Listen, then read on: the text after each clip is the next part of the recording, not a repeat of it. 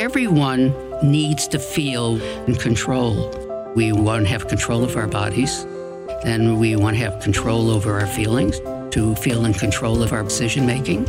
Just think about all the challenges in your life and what would be helpful for you to deal with them. You're listening to Well-Being in Sync. I'm B. Harris. I'm a psychologist. These series podcasts are about helping you with that, building your resilience and giving you the tools to take on the challenges. We're on to episode 5. We just got finished talking about building a relationship, developing trust.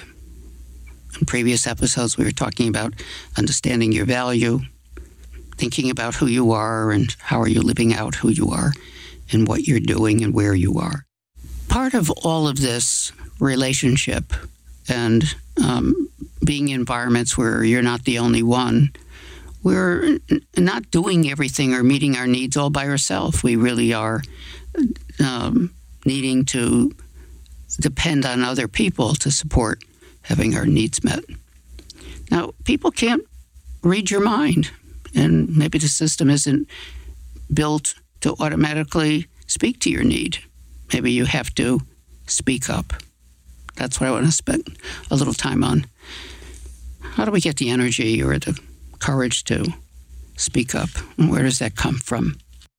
When we think about speaking up, we're speaking up for something or for someone. But even if we're speaking up for someone, we are speaking up for something that matters, a value, a belief, something that energizes us or defines us and we hold on to no matter how we're challenged in our life. There are some things that, by and large, even though there are some shifts in our life in terms of hierarchy, it still matters to us how we hold on to those values to help us make difficult decisions. For instance, I happen to be a twin, so maybe this was put into my head when I was very young, but when having a twin, it's one for you and one for me and one for you. So everything was divided equally. So I have this strong view about fairness or equity. And so that being treated equally and having equal representation or apportionment, that's a big deal for me. So I'll always speak up for that. I'm intense about that. And maybe it'll have a lot to do with maybe my philosophical views and political views.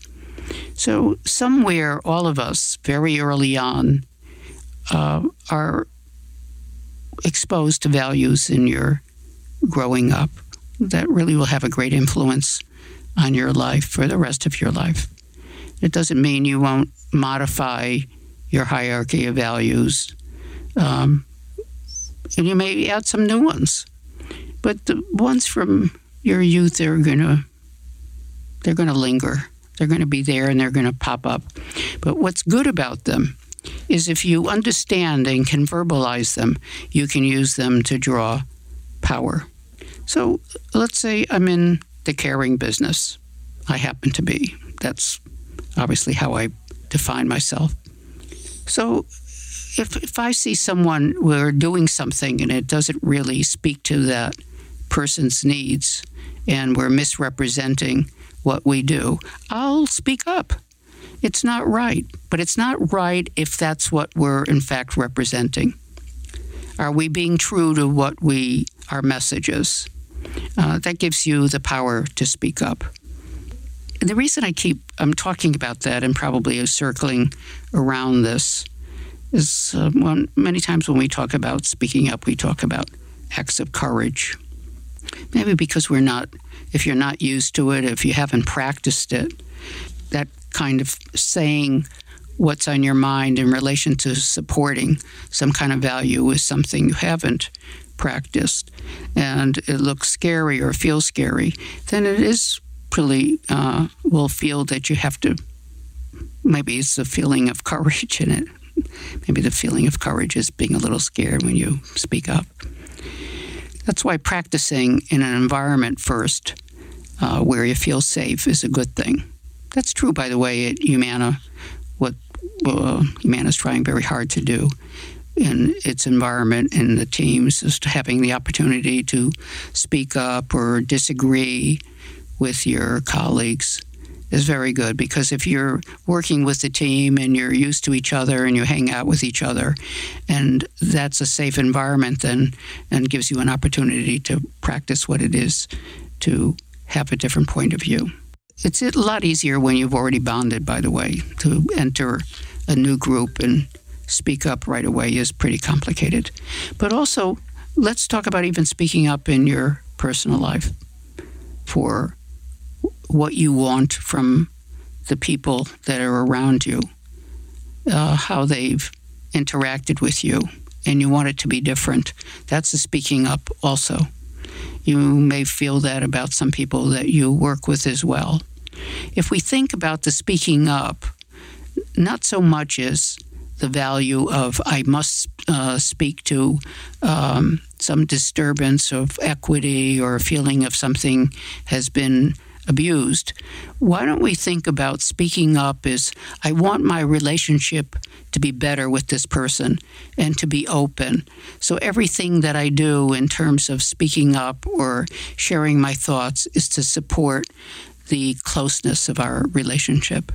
So what I've done, remember we were talking about this in another episode, is being positive about it rather than thinking about it in a negative way.